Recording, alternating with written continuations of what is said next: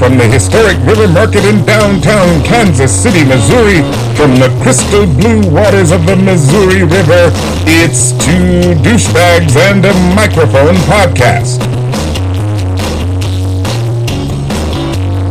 And now it's time for the Daily Douchebag Pledge.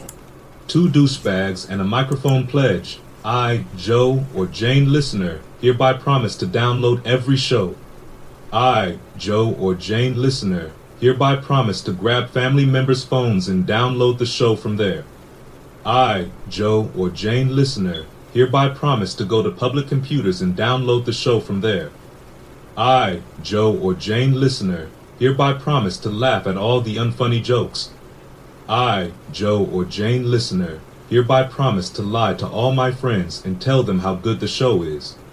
And finally, I, Joe, or Jane Listener, promise to visit Montrose, Missouri to take advantage of the power plant, campgrounds, and junkyard all within its quarter-mile radius.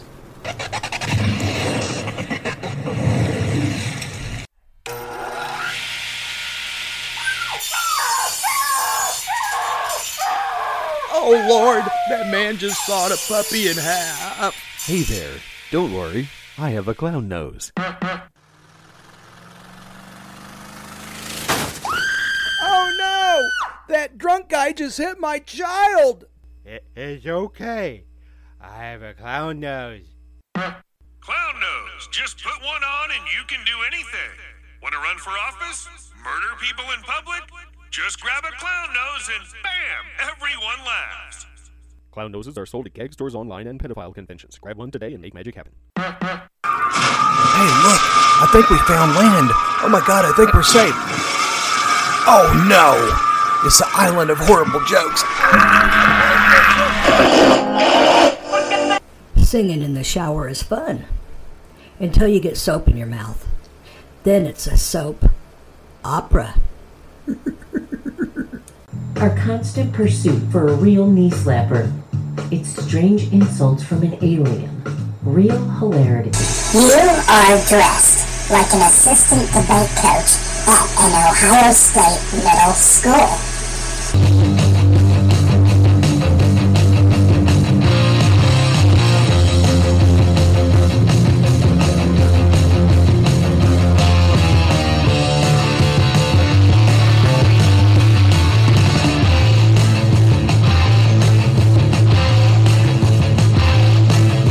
Alright, everybody, Two Douchebags and Microphone. I'm Mark.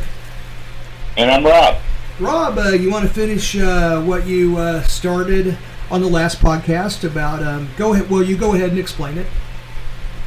Yeah, it's, I found this on Society of Rock, and the article is called The Rock Stars That Went Too Hard in Rocking. Well, on the last podcast, I gave the first five, which was Keith Moon, Keith Richards, Ozzy Osbourne, John Bonham, and Aerosmith Toxic Twins, which is Steven Tyler and Joe Perry. Yep. So tonight, I had the final five. Cool. Guitarist Dave Navarro got banned from the Playboy Mansion after injecting heroin and attempting to write on the walls with his blood during infamous visits. Oh my God.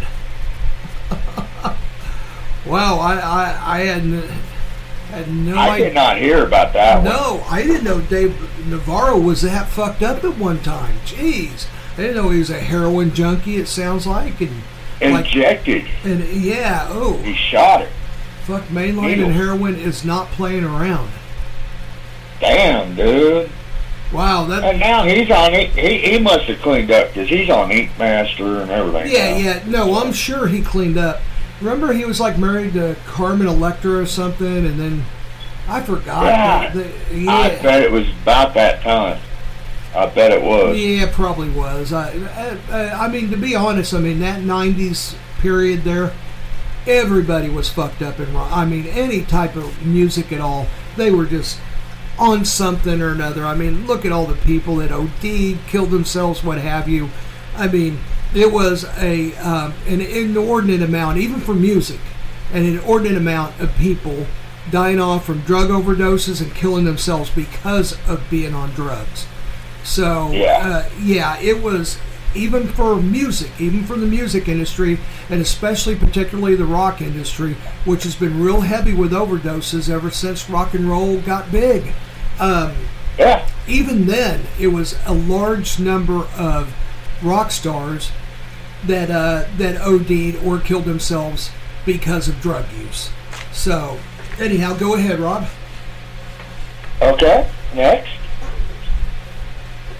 Billy Idol's 3-week party in a Bangkok hotel resulted in a $250,000 bill for damages. Military intervention was needed to remove him, highlighting the extremes of his non-stop partying.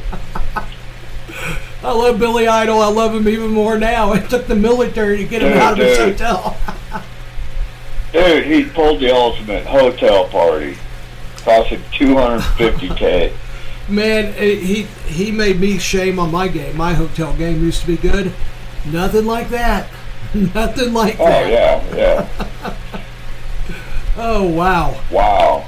And that was in Bangkok, so you know shit's cheap there. Oh, yeah. And gosh, there's probably fucking Bangkok hookers everywhere, all over everywhere. Drugs. $250,000, I bet they destroyed the whole floor.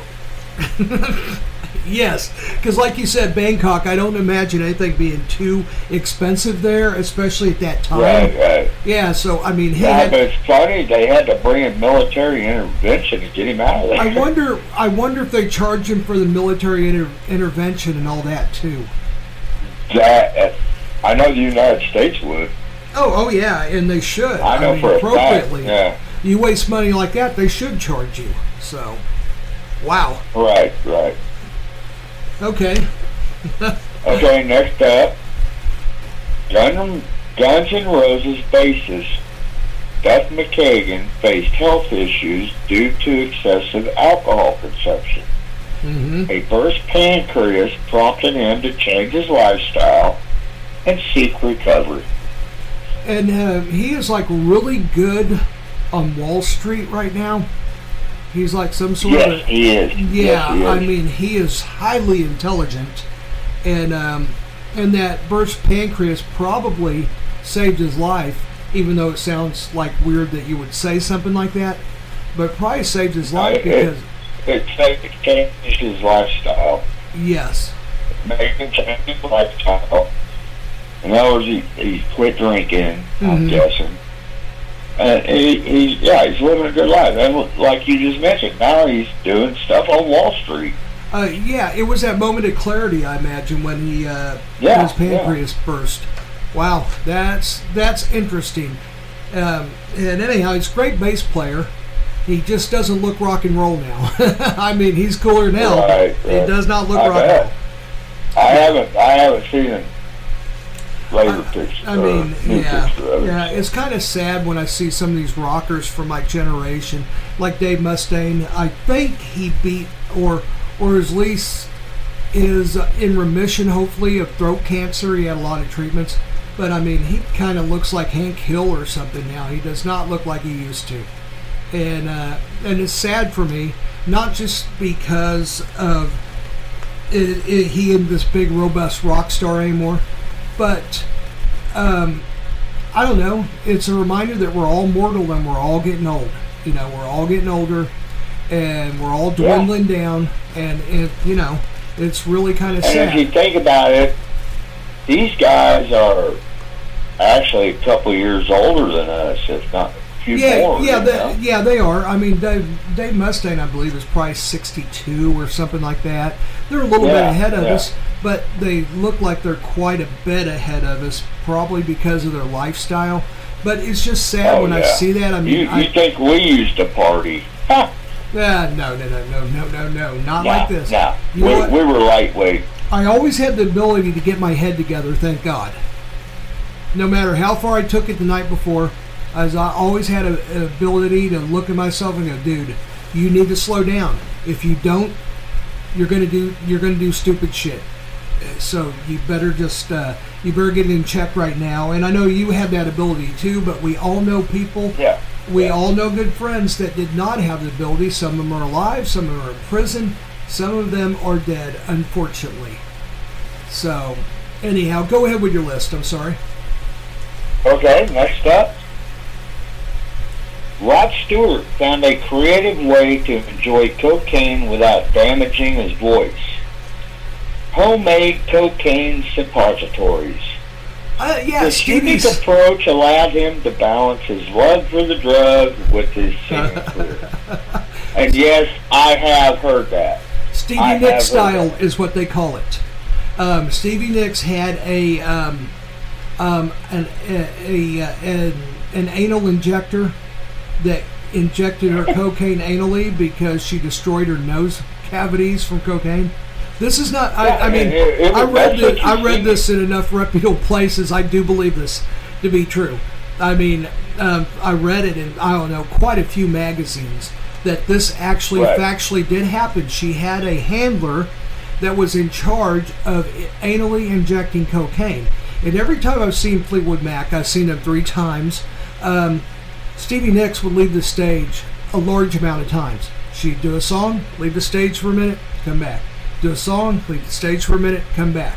And back then I was thinking, is she doing bumps of coke or something? Because what the hell is going on? And then I find out way later, yeah, but not the way you're accustomed to. It was so bad they call it SNS, Stevie Nicks style. So if you hear anyone go, yeah, I was doing cocaine, SNS, that means you're doing it anyway. I've never heard about Stevie doing it. Stevie Nicks. I've heard about Rod Stewart doing it. Yeah, and also heard other things about Rod Stewart, but it was not true. Yeah, me too. Me too. I forgot what... Someone that was like really mad at him, I read the story behind this. It was really interesting, believe it or not. Someone that was really mad at him started that rumor, and Rod Stewart heard it. And he said, keep spreading it. He goes, this is great publicity. He didn't care. He didn't give a shit. He had the hottest chicks around him. He had all the money. He's like, I don't care if people think I did that. And it gets them to talk about me. So I was like, way to go, Rod. Boy, it did. Yeah, Boy, it did. Yes, it did. Because everybody, when we were younger, thought that story was true.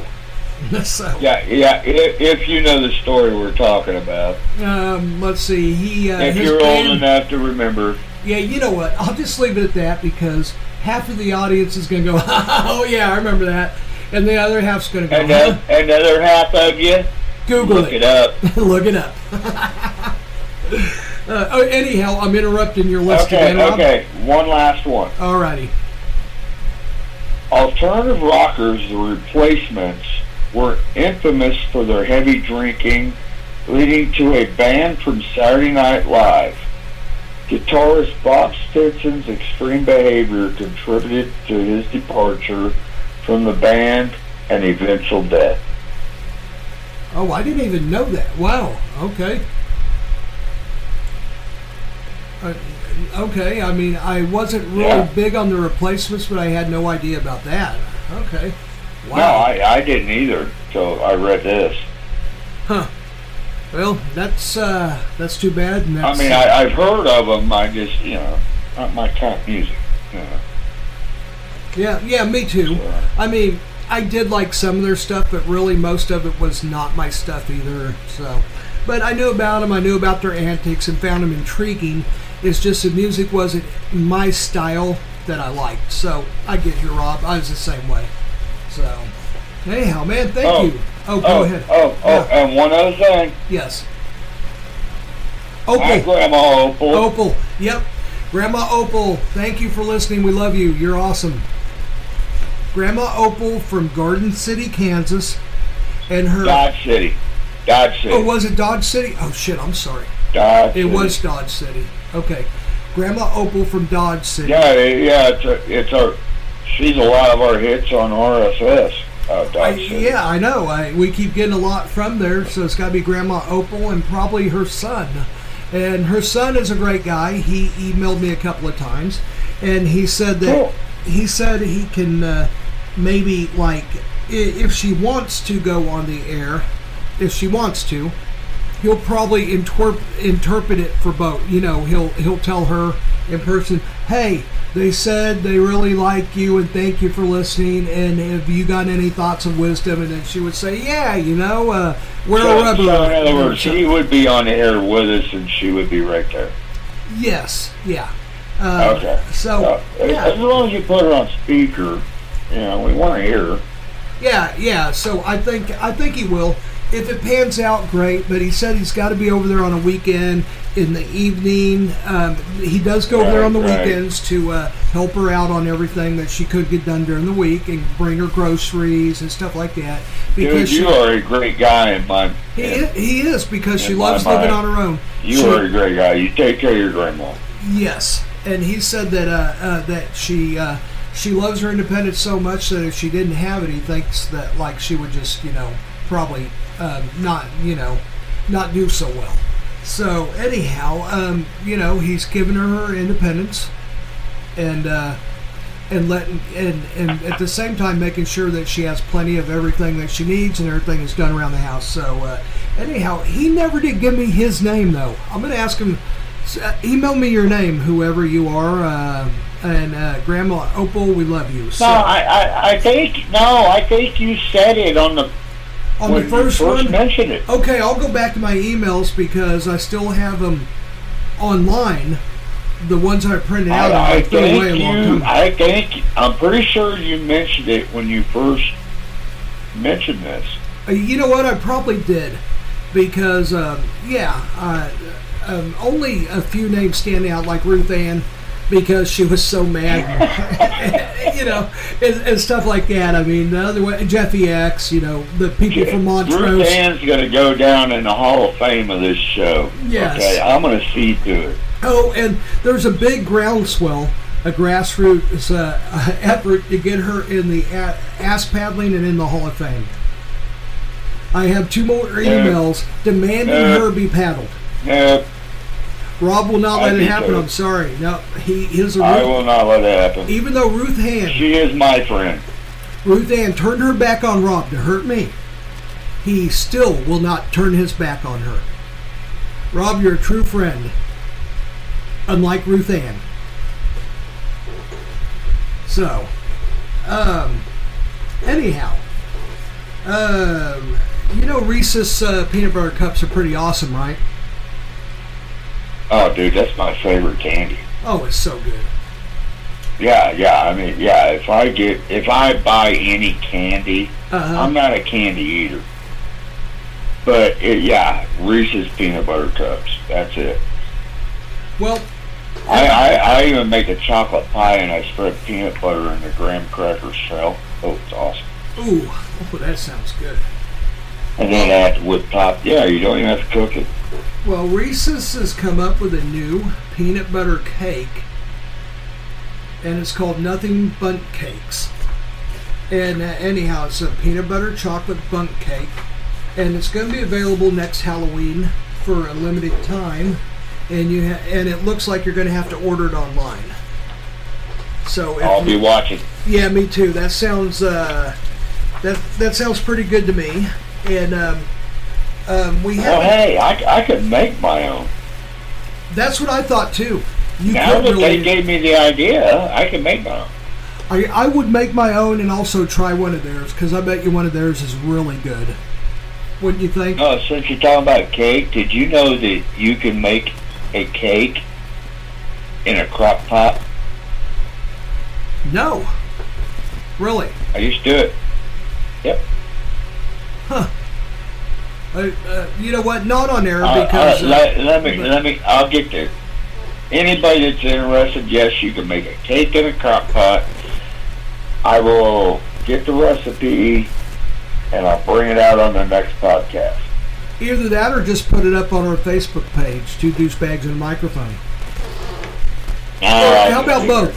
How about both? You put it on the page and you also tell it. All right. Okay, that way if people don't remember, they can go back to that and get it as a reference. So. Which with all my time off I've had, I still ain't made back to working on the Facebook page. So. You know what? I mean, everything here is a process because everything we do is in our spare time. I mean, we have lives, we have full-time jobs. We have stuff we have to do, like tomorrow the floor guy's coming in because a new slab that was screwed up that they had to fix. Right. We have this, it's called river gravel, pea gravel coating put on the top of it. Well, when they had to dig into it to fasten the two slabs together like I described before, they had to tear all that up. They had to tear it all out. So the guy from Patriot Coating is coming back out tomorrow to redo that spot, and the foundation company they're going to pay for it. So relatively happy after all the crap that happened earlier this year. It seems like maybe finally this is going to be done. So anyhow, it's coming over tomorrow. I hope so. Yeah. So anyhow, that's been a big battle for you. Yes. A lot of weight off your shoulders there. Yeah, because it's been really stressful for about a year and a half now, because that's how long it took to get two slabs put on the house and a coating. And anyhow, I'm not even going to go into it. So, and I'm not going to dog the company or nothing like that, because you know what, they made it good. So I'm good. Yeah, they made it good. Yeah. No sense in putting them down. No. And if accidents happen. I would mention them on the podcast, but everything has been so sensitive, and we're at odds with each other so much. I don't feel comfortable saying anything. They may not want to even be associated with it because everything was screwed up, right? Patriot Coatings didn't screw anything up. They did wonderful. But I'm not going to mention the foundation company because they did screw a lot of stuff up. They made it good, but if I mention their name, it's going to seem like they're not a good company, which I think they are. So I'm not. That's why I'm not mentioning their name. So I totally understand that. Yeah, I think it would be coming wrong. from the construction world. I totally understand. Yeah, because they did right and they honored everything. So anyhow, you know that Tua Tagovailoa is getting a lot of criticism, right? He usually does. Yes, he does. Oh, did I say that out loud? What'd you say? I said, did I say that out loud? I think everybody knows. Well, this criticism is a little different. Okay, all the sports talk shows, we know this, all the sports talk shows are, oh, he's soft, he can't get it done, he's weak, he drops the ball in clutch times, he can't deliver that clutch pass and all this. Okay, so we got all of that, right? And I mean, in all fairness, they are a Miami team, and they were in like, what was it? The wind chill was like 25 below when they were playing the game. 25, 30 below, yeah. Yeah. Wind chill. So, okay. In Kansas City. Yeah, in Kansas City. Tyreek Hill knew what he was coming into. He played and he admitted it was worse than what he thought. So. It was horrid. It was horrid because I had to do a couple of things out in the yard that took more than 10 minutes. And I'll tell you what, it was horrid. I don't think I've ever experienced cold on that level before. It was a different kind of cold. Yeah, I mean, there's a cold that goes through you. Yes, I know this. But this was like a type of cold that would engulf you and take all your air away. I mean, it was horrible. Yeah. I don't know how people stood out there. So, anyhow. Well, I've been binge watching Iceberg Truckers. Oh, geez, that show is scary. Just for something, dude. And no, the temperatures, they get 30. They're like 30, 40 below. Yeah, they do. So the temperature that night was not far off that. Yeah. I used to watch that show all the time, and I found it very stressful, so I stopped watching it. I love it, dude. It keeps me on the edge of my seat. That's cool. I mean, I took it personally. I was sitting there on the edge of my seat. Oh, dude, man, come on, man. So, anyhow, it's a good show, though. So, anyhow, Tua Tagovailoa is getting a lot of criticism, not because of his play on the field, but what he did after the game going to Patrick Mahomes. Chiefs quarterback Patrick Mahomes approached Miami's Tua Tagovailoa on the field and waited a second as L'Jarius Sneed finished his conversation with the Dolphins quarterback. Mahomes then congratulated Tua Tagovailoa, who led the NFL with 4,624 passing yards on a hell of a season. Tagovailoa asked for Mahomes' jersey after the game, but the jersey had been promised to someone else, but Mahomes promised to send him a signed and autographed jersey in the mail. The reason he's getting criticism is fans are saying that he is appearing soft because he's a homer or a mark for Patrick Mahomes. They say that you shouldn't be that enamored with a current player that you're soft and you're weak. And I don't think that's the truth at all. I think that he's a fan of Mahomes, which a lot of people are. And there's been other people asking for his jersey before. It's just that Tagovailoa is getting a lot of criticism right now, and he's getting piled on. And anyhow, that to me was unfair. Maybe some of the other stuff you want to say about he's not clutch. He doesn't. If it's a winning record team, he can't win. Right. If you rush him, he freaks out. Maybe some of that might be true. There might be some truth to that. But this right here is nitpicking. So to me, if you're gonna say something about the guy, don't say something like that about he shouldn't have asked for his jersey. I think that's a very nice compliment that he gave Mahomes doing that, and I think it's a very nice gesture. And Mahomes didn't take any offense to that at all. Mahomes was like, you know what? I promised this jersey to someone else, and but I will send you one. So I think it's fantastic that they have camaraderie like that, and that he has an admiration for Mahomes, and Mahomes seems to like him well too. Okay, I haven't said nothing yet, but I have been noticing a lot of that going on in the NFL. There has been. The quarterback players are exchanging jerseys. I think it's more right on the field after the game. I think some of it may be for their kids, because I think, what did I read? Was it Peyton Manning? He got some jerseys from Mahomes when he was I forgot, he was doing some stuff with Mahomes, and he got some jerseys for his sons because his sons are like nuts about him. Henry Winkler got into Patrick Mahomes because his sons were into him. And that's how he wasn't even into football before Mahomes. So okay, keep that name in your head for after the next break. Henry Winkler? Yes. Okay. All right. Let's. Anyway, keep going. Okay. So anyhow, I think it's unjust criticism on that one. You may say a lot of things about him, but I think that's nitpicking, and leave him alone. So, real quick, I want to mention this. Aldi announced that the company has become the first major U.S. retailer to eliminate plastic shopping bags. Remember our articles we've been doing for a long time? It started with Topher about how microplastics and nanoplastics are everywhere and they're going through us and they can identify as cells. Well, as a human cell... You just talked about that the other day. The water bottles.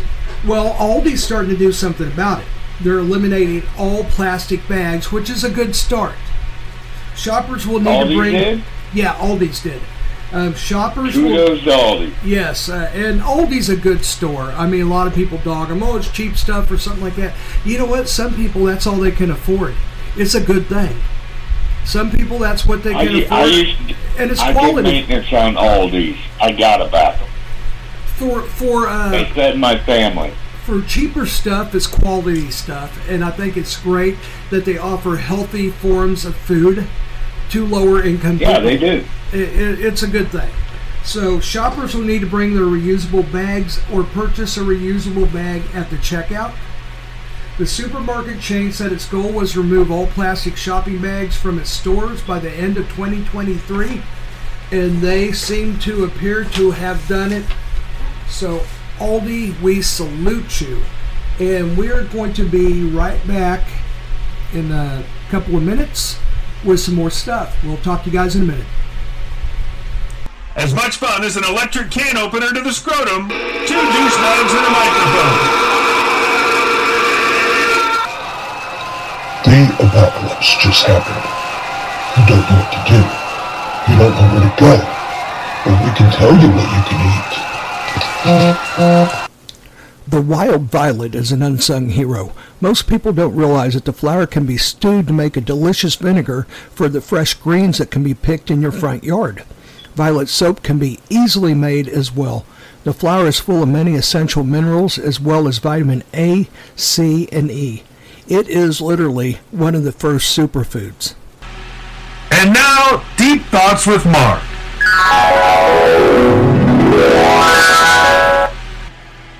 Let's see here. A package of 8 hot dogs.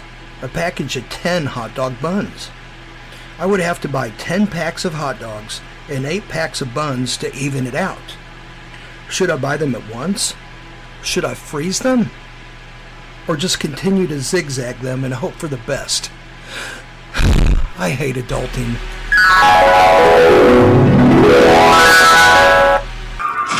Hey, look! I think we found land. Oh my god, I think we're safe. Oh no! It's the island of horrible jokes.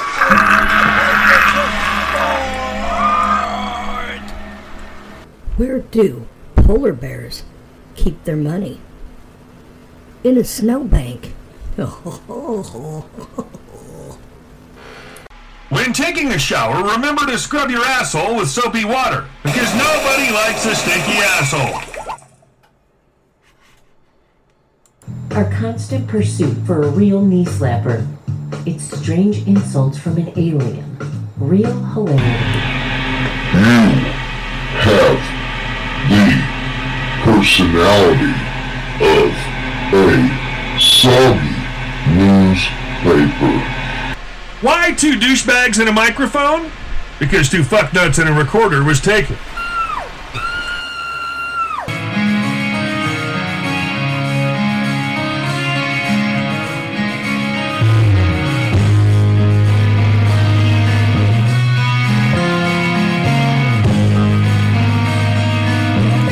Two douchebags and a microphone. My name is Mark. And I'm Rob. Hey everybody. Thanks for joining us tonight. I got a story about Mick Mars and the lawsuit that he filed against Motley Crue. Cool. Yeah, we've been following this for quite a while, and I think we have. Anyone that is that listens to this program for any time at all knows that we are on Mick Mars' side all the way. We think that Mick Mars, in our opinion, was done wrong, and it's bullshit. And they're trying to X him out of all this money when he was the guy that probably came up with all this music because by all these articles I read, Doc McGee, Nikki Sixx, when Doc McGee was going to produce Dr. Feelgood, Nikki Sixx didn't even know how to play bass. He didn't play them on the first 3 or 4 albums. Someone else played on those, according to the articles that I read. So who came up with the music? It wasn't Nikki Sixx. He couldn't play. It had to be Mick Mars. And them doing that to him, in our opinion, was shitty and not right, and just downright just a nasty way of doing things, right? Yeah. Yeah, just low budget, dirty, nasty. So, anyhow, I've got a follow-up. Mick Mars scored a victory in his ongoing legal battle with Motley Crue Tuesday when a Los Angeles... This is from Rolling Stone Online, by the way. Okay. When a Los Angeles judge agreed that the rock veterans had unjustly refused to cough up the dirt on its wide-ranging business dealings as it simultaneously sought to oust its founding guitarist early last year.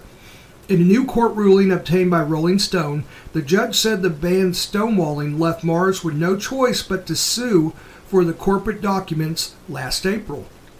The Los Angeles judge noted that after the filing, the band took 8 months to make a final sizable document dump to Mars last month. Citing the delay, the judge ruled that Mars is now entitled to have the band cover his legal bills.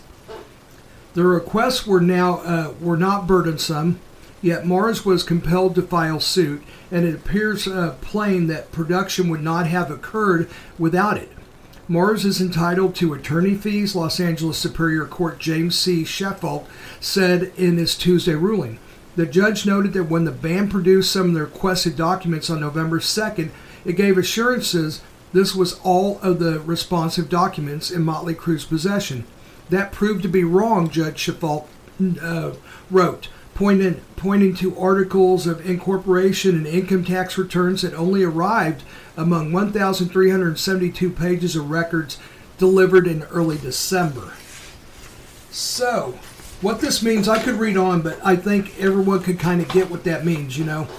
What it means is Mick Mars is having his, by having to go out of his way to get all the documents, cost him all this money in legal. This means that Motley Crue had to pay his legal to do that because they would not cough up the documents necessary, and they stonewalled and took a long time, is what this judge is saying.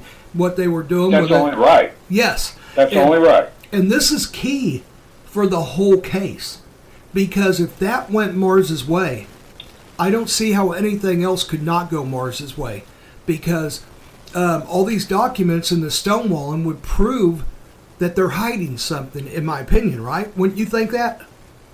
If you had nothing to... I mean... Yeah. Go ahead, Rob. They're taking credit for stuff he has done. Yes, and I think... As a group. Yes. And then they want to give him the boot and still take the credit. No, that's just wrong. I just don't understand where this mindset came from, because Nikki Sixx used to be one of my idols. I just loved the guy. Just thought he was so cool. And he was the anti-everything that I hated about corporate America and all that. And he was like the outlaw, the guy that waved his middle finger at everybody and said, no, I'm going to do things my way. Fuck you all. And then all of a sudden, this thing that he said he was never going to be, he is. Litigious, stick in the mud, trying to, this is all my opinion, trying to screw people over, being an asshole, having inflated opinions of everything and of yourself. You know, it's, you know, having someone like him comment like on Twitter, X, whatever, about morality, or him saying something, and I'm not, this isn't pro or con Trump, but him saying something about Trump, I'm looking at him and thinking, dude, wait a minute, what the fuck are you doing? You know? Right. Yeah, who are you to be pointing fingers when you're sitting there screwing this guy over that you're supposed to have started this band with, that you could have never even got close to if it wasn't for that guy's brilliance on guitar? And it's insane to think that someone would even try to do that. So I think go Mick Mars, and I can't wait till he runs him in the ground. One of his two new songs, one of them is okay. The second song, The Right Side of Wrong, is brilliant. And if all of the songs are somewhere around that line, he's already beat Motley Crue in the last 15, 20 years with two songs. He had two quality songs out when Motley Crue has not had a quality song, in my opinion, in 25 years. They don't even write music anymore, I don't think. I think that's what John 5 is there for, to write music. Because it's just been a bunch of garbage what they've done. And then everything he's done outside of Motley Crue has been garbage. So, anyhow, Motley Crue will never have a hit again because they cannot write them. Unless John 5 figures it out and figures out the formula, you're not gonna get another song probably from Motley Crue. And if you do, the last two songs, they're gonna be those horrible songs like that they claim, oh, it's so good, it's so heavy, it's so dark, it's so brooding. No, it's just not really good music. You've heard it, haven't you? Yeah, I have. Yeah, what do you think? It's not Motley. No, it's not that good, and it's not Motley. And the reason it's not Motley is because it's not Mick Mars.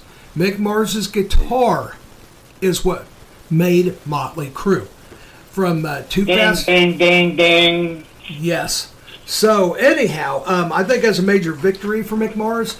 And I say yay. I'm very happy for him, and I hope he wins this whole thing, because I think, in my opinion, he has been done horribly.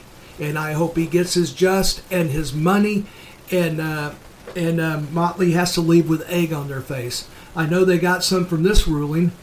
So, anyhow, pretty cool. So, Rob, you went back to work today after a little hiatus. Everything went pretty well, huh? Yeah, it's kind of crazy. We were off for 2.5 weeks around Christmas to New Year's, went back on the 3rd. We worked 3 days, had 2 days off for the weekend, and then we worked 5 days, and we have 4 days off because of the cold weather these past couple days. Yeah, and I mean, really, it was like what we talked about, you know, a lot of manufacturers do this time of year. And which we don't get because we work in a shop with heaters. Why couldn't we work? Well, here's... I told you what I knew about it, you know, being around the industry for 37 years. Not quite that industry, but other, you know, that type of work, kind of construction out in the field. Okay, whenever a shop hires somebody, it's my understanding, after you do everything and get everything done, the interviews, the background checks, the payroll, everything done, it costs about $10,000. And I remember an old boss telling me this. He said, you know, the problem is we could lay these people off, right? But we don't want to because we train these people and someone else is going to get them. He said 9 times out of 10, they get another job, and then when you call, they're like, well, you guys laid me off. I ain't going back there. You know, this guy's giving me work all the time. So, you know, they don't get the guy back. So they spent $10,000 hiring this guy, trained him, and then he goes somewhere else to work. They consider that like wasting money. So the way you do around that is like what you said, you know, they'll give you a couple of days off here and there, and then you go get unemployment if you wish. And it's a great way to get around laying people off until the busy season hits again. So and see, that's what they're doing. They got us signed up for work share through unemployment. So we work 2-3 days, they lay us off for 2-3 days. The unemployment gives us our money. It just, unfortunately, they give you 60% of your daily wage. Oh, I didn't know that. It wasn't 100%. Oh, no, it's like 60%, dude. Oh, and then if you opt to have taxes taken out of it, like I do, that way I can stay on the up and up. Yeah, you don't want to owe at the end of the year. Unemployment takes 10% for taxes. So you're down to 50%. I just had 2 days off I'm going to collect on. I'm going to collect 1 day's pay. 1 day pay. Okay, I didn't know that. I'm still short of that. Now I see what the problem is, Rob. I didn't know that. But you know, you got to give it to the company. They're at least trying to help us. Yeah, they are trying to keep people working. We are a little slow right now. We have some work, so you know, we could kind of afford to take a couple days off. Chances are they're just like waiting for these spring orders to come in. They usually probably come in late February, March, when people start getting that itch. Oh, hey, man, summer's around the corner. People are going to start buying boats. So we got to get, hey, here's a couple of orders. And all of a sudden you're in the busy season again. So, yeah, I get it. Yeah, I mean, we still have orders going out. We're not going. I actually get to kind of relax, you know, and take my time right now. Kind of enjoying it. It might ruin me. Because when things pick up, I'm not going to be ready to pick up. Oh, absolutely. Yep. Well, by then, I'll have another birthday. My birthday's March 5th. I'll be 55. All right. You know. So, yeah, it's time for me to start slowing down a little bit. But I can still kick ass when I need to, you know? Oh, yeah. Yeah, you know what? I mean, you're lucky at 55 you're able to do what you were doing at a much younger age. So there's a lot to be said for that. Definitely. You know, in related news, trying to make ends meet and trying to live and everything, they came out with an interesting study a couple weeks ago. It's about Gen Z and about how they are all moving in with each other or with family or whatever because of the price of housing. Listen to this. 31% of Gen Z live at home with a parent or family member. 24% of renters in America say they can no longer afford their rent. 38% of renters are sacrificing necessities to pay their rent, including older generations. The rising cost of housing is keeping many Gen Zers from living on their own. A recent Credit Karma survey in 1,249 U.S. adults found that 31% of Gen Z live at home with a parent or other family members, and this number could go up. Among Gen Zers that have left the nest, 27% told Credit Karma that they can no longer afford their rent. The struggle to make the rent is... Oh, go ahead, what? No, I was just simply gonna say I totally understand that.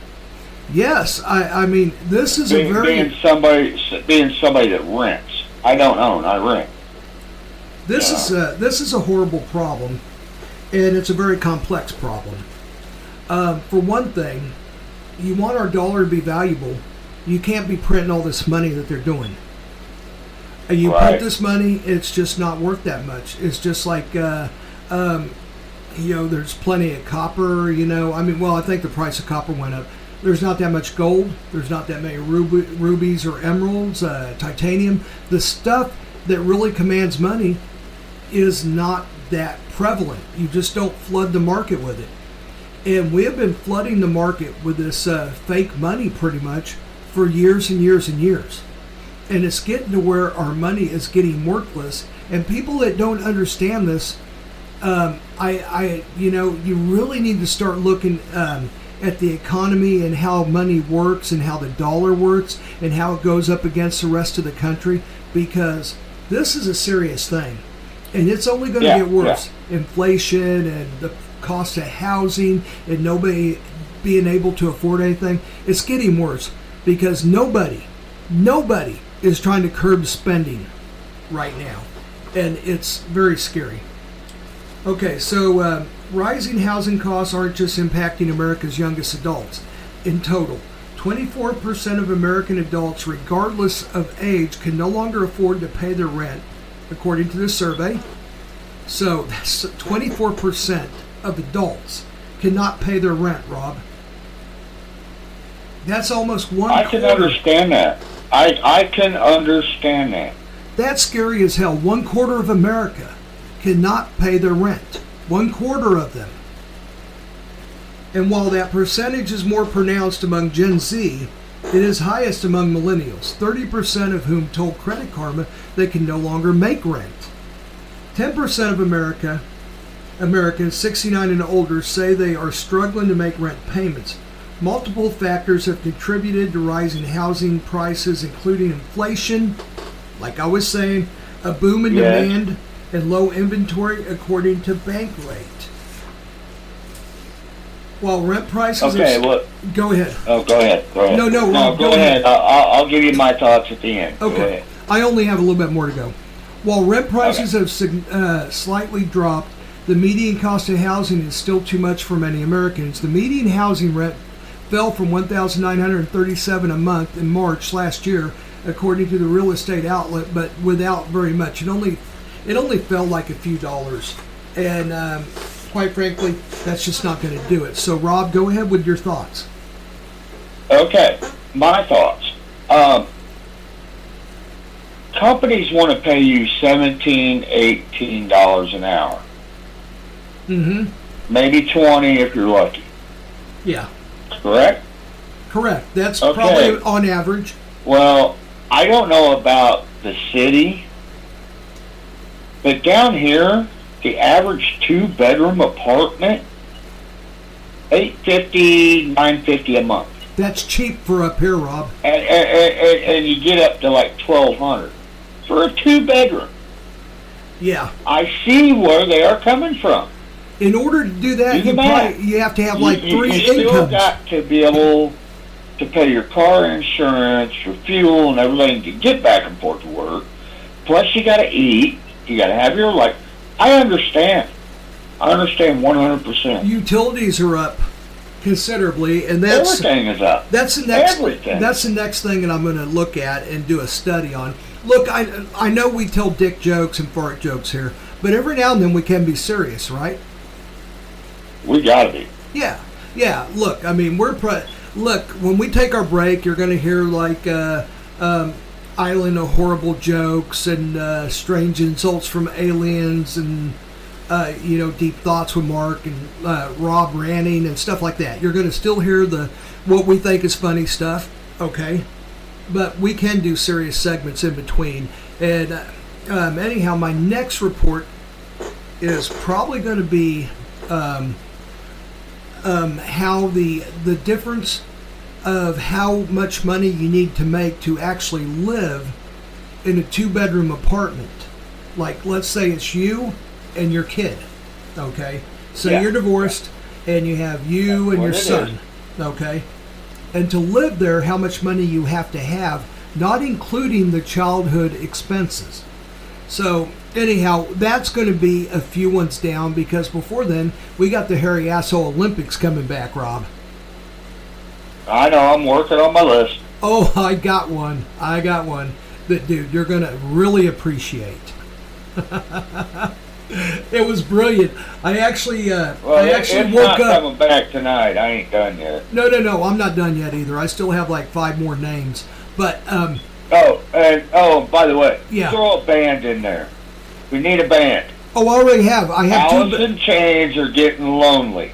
They're only band. We only had band one. Yeah. So, I've got two. We got to start adding bands. I've got 2 bands in there. Alice in Chains are lonely, dude. One band is just going to fight regular people, and the other band I'm proud of and is going to go against Alice in Chains and whoever you got. So. Well, what I was saying, we put our bands up against each other, and Okay, all right. Okay, we can do that. So anyhow, I'm thinking maybe I'll come up with a band. You come up with a band. Whenever we do our. I'll tell you what, Rob. Celebrity show, our Hall of Fame show. Mm-hmm. They go up against each other. Yes. That's what I was saying. I've been a little slow on. We need to start having bands too. Yeah, I've been a little slow on ass paddlings this month, and I apologize. There's still plenty of people that need ass paddlings, and I will get to them. Believe me, we will not miss them. So anyhow, and we got the Hairy Asshole Olympics coming up, so we still have plenty of bullshit for you guys. I mean, we're not this serious all the time. We do. So just calm down if you're like, hey guys, what the hell are you doing? So anyhow, let's go ahead and take our first break, and let's come back with some other stuff. That sound good, Rob? I know you got a list or two you want to get to. Yeah. We'll cover that when we come back. Alrighty, guys. We'll talk to you in a minute. The apocalypse just happened. You don't know what to do. You don't know where to go. But we can tell you what you can eat. Hi all, this is Mark here. I'm usually the one telling you what to eat during an apocalypse. Well, this time I decided to go the other way. You ever consider just going to ground zero and saying, fuck it? Do you really want to be the guy running around looking for radioactive deer, guessing whether water is not contaminated or not, no food, no shelter, no nothing? Oh no, there's a strong argument that says, you know what? Let's just go to ground zero and see what's for us after. Just a thought. Hello, this is Satan. You might know me from my pet name, Inflation. I'm here to tell you that there's no better way to relax than listen to 2 douchebags and microphone by a nice warm fire at night. I sit there and I reflect on all the souls I burned that day. Enjoy. Brick Shithouse Energy Drink! That's right, Brick Shithouse Energy Drink! Make that little girl chew off your balls! You want to fuck shit up? You want to throw a scum across America? Brick Shithouse is for you! Please enjoy Brick Shithouse Energy Drink responsibly. It's not readily available anywhere because of liability issues.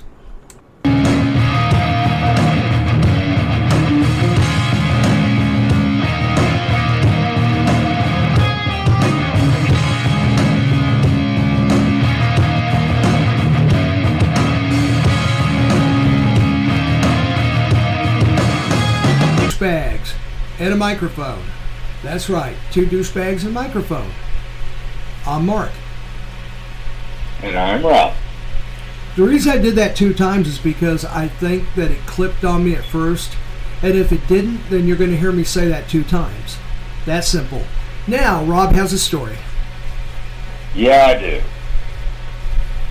And for us older folks, it's going to take us back a ways, and it's something that I didn't know. Me neither. Ron Howard nearly left Happy Days after Henry Winkler's popularity changed the course of the show. Howard almost quit when producers floated the idea of calling the hit show Fonzie's Happy Days, in an effort to capitalize on fans' love for Winkler's character, Arthur Herbert the Fonz Fonzarelli. They came to me at ABC and they wanted to change the title to Fonzie's Happy Days, Winkler told the New York Times. I said, if you do that, it's an insult to everybody I'm working with. Why fix something that isn't broken? We are really good. I live in the family and that's why I'm successful. I'm asking you, if you never listen to me again, leave it alone. Howard told producers he would leave even though he was contractually obligated to continue filming the show. But I told him if you really want to change the name of the show to that, I would rather go back to USC and film school and what I was doing before the show launched, he recalled. Wow. Winkler previously shared how his rise to popularity tested his friendship with Howard, who starred as Richie Cunningham on the show. Mm-hmm. I was very aware never to be less than respectful to him, Winkler told Fox News Digital. I was always careful not to flaunt anything that was happening to me on the soundstage in front of the cast members, including him. I'm lucky.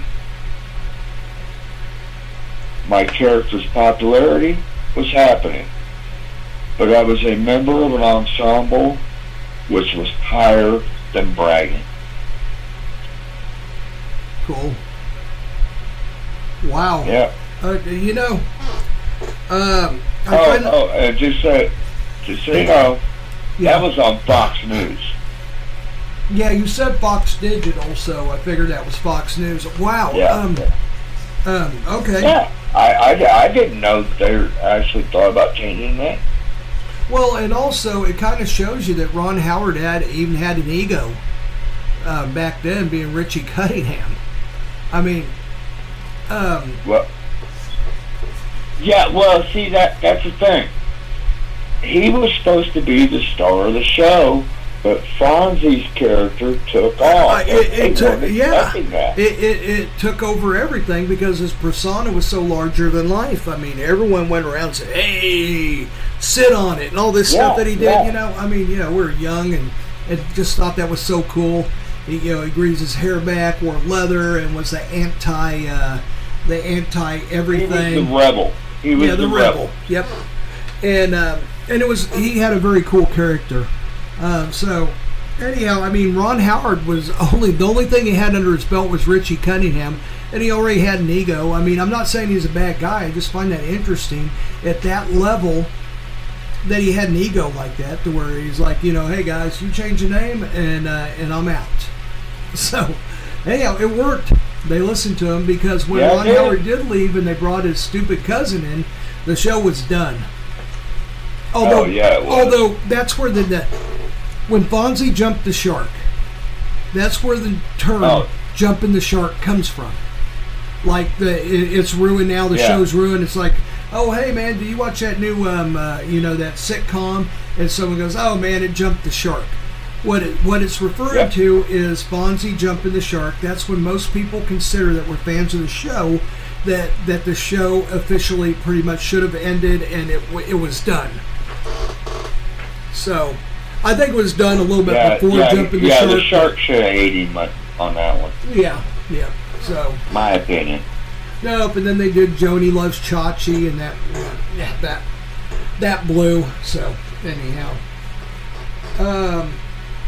have you ever wondered where like some of these old sayings came from? Like I did this stuff like "stitch in time saves 9," right, and stuff like that. Yeah. I've got some more of these that hopefully people will find interesting. Have you heard the term "cook someone's goose"? Yes, I have. Yeah. Or someone's goose is cooked, it means they're done. It's like, oh man, they're done now. Yeah, his goose is cooked. The origin, the most commonly written about origin is that when a man called Jan Hus, H-U-S, an early 15th century religion. Okay, let me try that again. An early 15th century religious reformer was on his deathbed and proclaimed that his goose would now be cooked. Supposedly, Hus translated as goose in English. Okay. So he said this goose is cooked. So he said he was dying. Yeah, pretty much. So that is where that originated. So how about make it a beeline? That means like you're going somewhere with a purpose, right? Like I've kind of wondered that. Yeah. Like let's say someone come by and grabbed your wallet, okay? And someone saw him and they go, I seen Jimmy over there grab your wallet. You make a beeline to him. I mean, you're just like they're on a mission. You got to go get that. You're like, hey, what the hell did you do? Yeah. Right? Okay. Yeah. So, make a beeline, meaning head straight for someone, something with unwavering purpose. Origin, as you'd imagine, this comes from the behavior of bees. When a forager bee discovers a source of nectar, it comes back to the hive to let the others know where to go. It performs a waggle dance. The angle of the waggle shows the direction of the source, and the length of the run shows the distance from the hive. So that is where make a beeline. You knew that? Yeah. Well, I know that about bees. Oh, okay. Well, that just makes sense. I mean, that makes perfect sense to me. Yeah, I never knew where that originated from. I kind of figured it was something about bees, but I didn't know for sure. So, okay, how about crocodile tears, right? And that means someone's faking like they're sad or something. Right, right. Yeah, so crying crocodile tears. Yep. Meaning, like politicians do a lot of crocodile tears. No. Televangelists do a lot of crocodile tears. Okay. Meaning, tears leave it. Yeah, just go on. No. I'm not mentioning any names. Everyone has their name. I know. Just go on. Go on. Okay. Meaning, tears. We went overboard. Well, I went overboard last night. Tears that are believed to be unreal, not through remorse.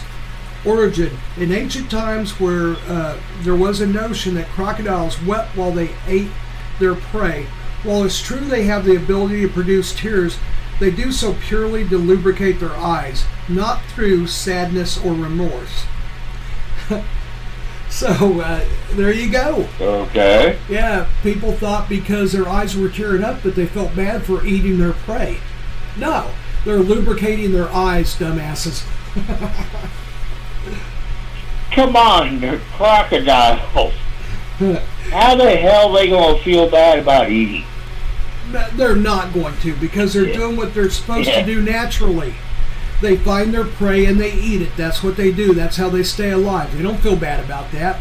You know, it's just a way of life. It's just like you and I go grab a burger down somewhere.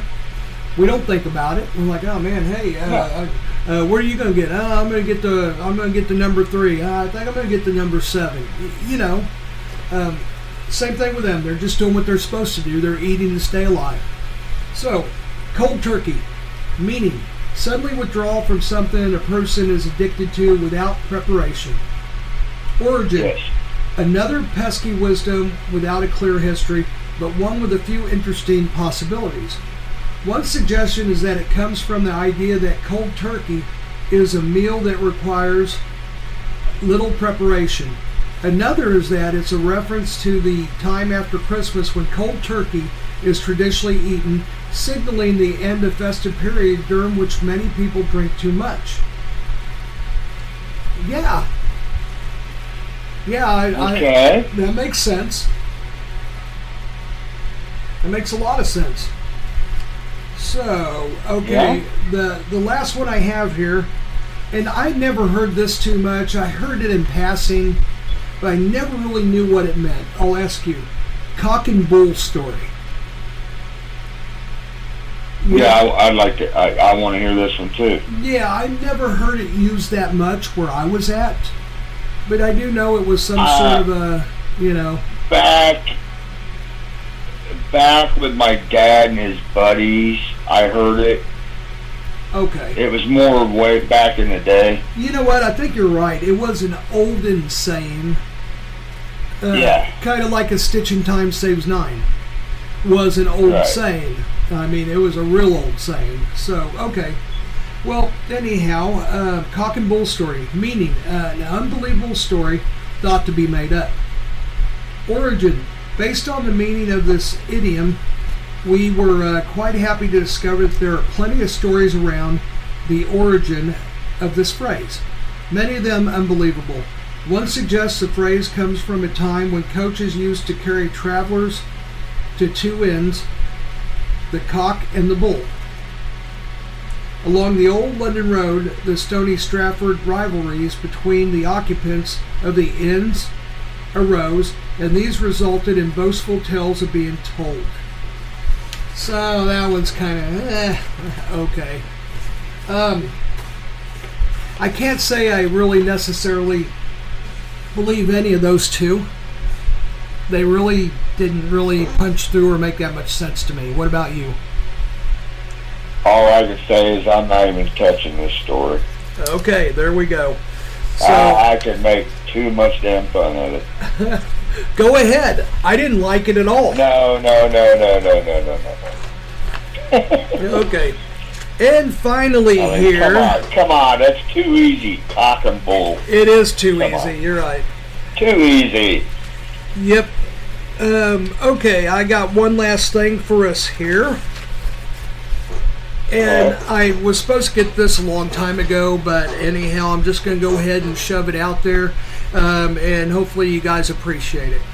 Ozzy Osbourne says he can't have any more surgery. I've had 7 surgeries in 5 years. Ozzy and Sharon Osbourne, along with their children Jack and Kelly, have released the 18th episode of their revived podcast. Ozzy is joined by friend Billy Morrison for an electrifying episode diving deep into the essence of rock and roll. From heart-stopping tour tales to candid conversations about addiction, battles, and the ever-involving music scene. This episode unearths the unseen facets of their storied careers. Get ready for rock and roll revelations and reminisce about reflecting about changing landscape of rock.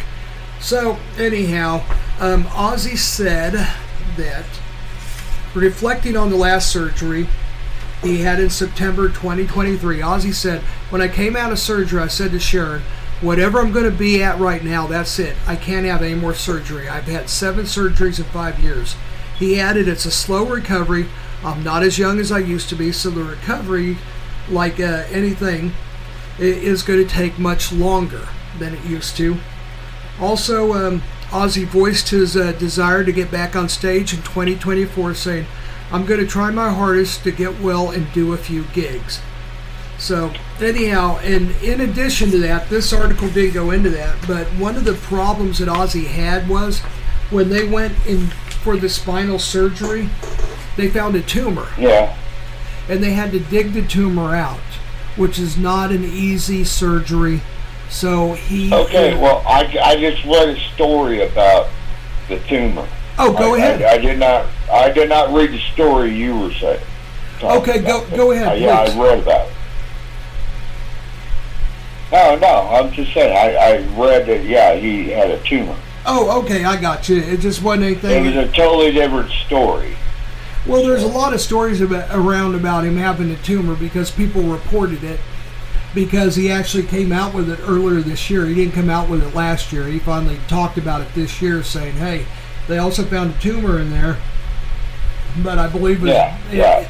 I'm pretty sure it's benign. I just read this like a couple days ago. Okay. I'm pretty sure it's benign because they haven't said anything about it. Oh, shit, I got to go in for chemotherapy or nothing. So I think it's a benign tumor, but still they had to dig it out of his spine, which can't be easy. So, anyhow. That's why he's walking with a cane. Yeah. Yep. So, anyhow, that's the end of this podcast. Hey, can I throw in one more story? Yeah, absolutely. It's a little time sensitive. No, go ahead. Tony Orlando is hanging up the mic following a career that has spanned more than 6 decades. The musician is stepping away from the road on Monday, announcing the Tony Orlando Farewell Tour will kick off this month before capping with his final concert on March 22nd at the Mohegan Sun Arena in Uncasville, Connecticut. Cool. I didn't even know he was still playing. Huh? I didn't even know he was still playing. Yeah, he has been. That's excellent. Cool. The Tony Orlando Farewell Tour will begin with a 3-night stand at the South Point Casino in Las Vegas on January 19th, 20th, and 21st. Cool. Today's the 17th, so that's why I wanted to get this in. No, that's cool, and I love that information because I am a fan of Tony Orlando. I thought he was a very good singer. I don't know what happened to Dawn, though. Remember? I have met Tony Orlando and shook his hand and talked to him. Oh, cool. Is he a cool guy? Oh, he's a great guy. Cool. You remember when I told you my ex-wife was a singing server on Jim Baker's new TV show? Yeah, in Branson. Branson? Yeah. He was a guest one day, and I was there. I met him. He's a cool dude. I figured he would be, and I'm a fan of his. I just wanted to know what happened to Dawn, because Tony Orlando and Dawn were a big thing for a long time. And is she still alive? Did they just were they together and split up? Did they just decide to do separate things? I mean, it's just something that piqued my curiosity, and I was just wondering. So okay, well, I'll tell you what. That's now on my homework. All right. That and the Hairy Ass Olympics. The Hairy Ass Olympics. That's been on my homework. Yep, I got like 5 more names to produce, but I'm working on them. So. That's about what I have. Okay, cool. Plus a band. Here in the next couple of podcasts, and a band too, we are going to be doing the Hairy Ass Olympics again. So, anyhow, thank you all for listening. Have a great night. Good night, everybody.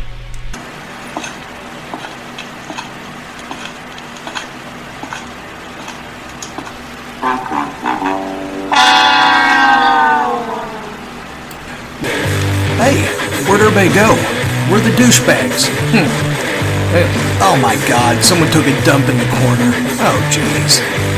Ugh, glad they're gone. Let's just hope they don't come back. Man, that smells.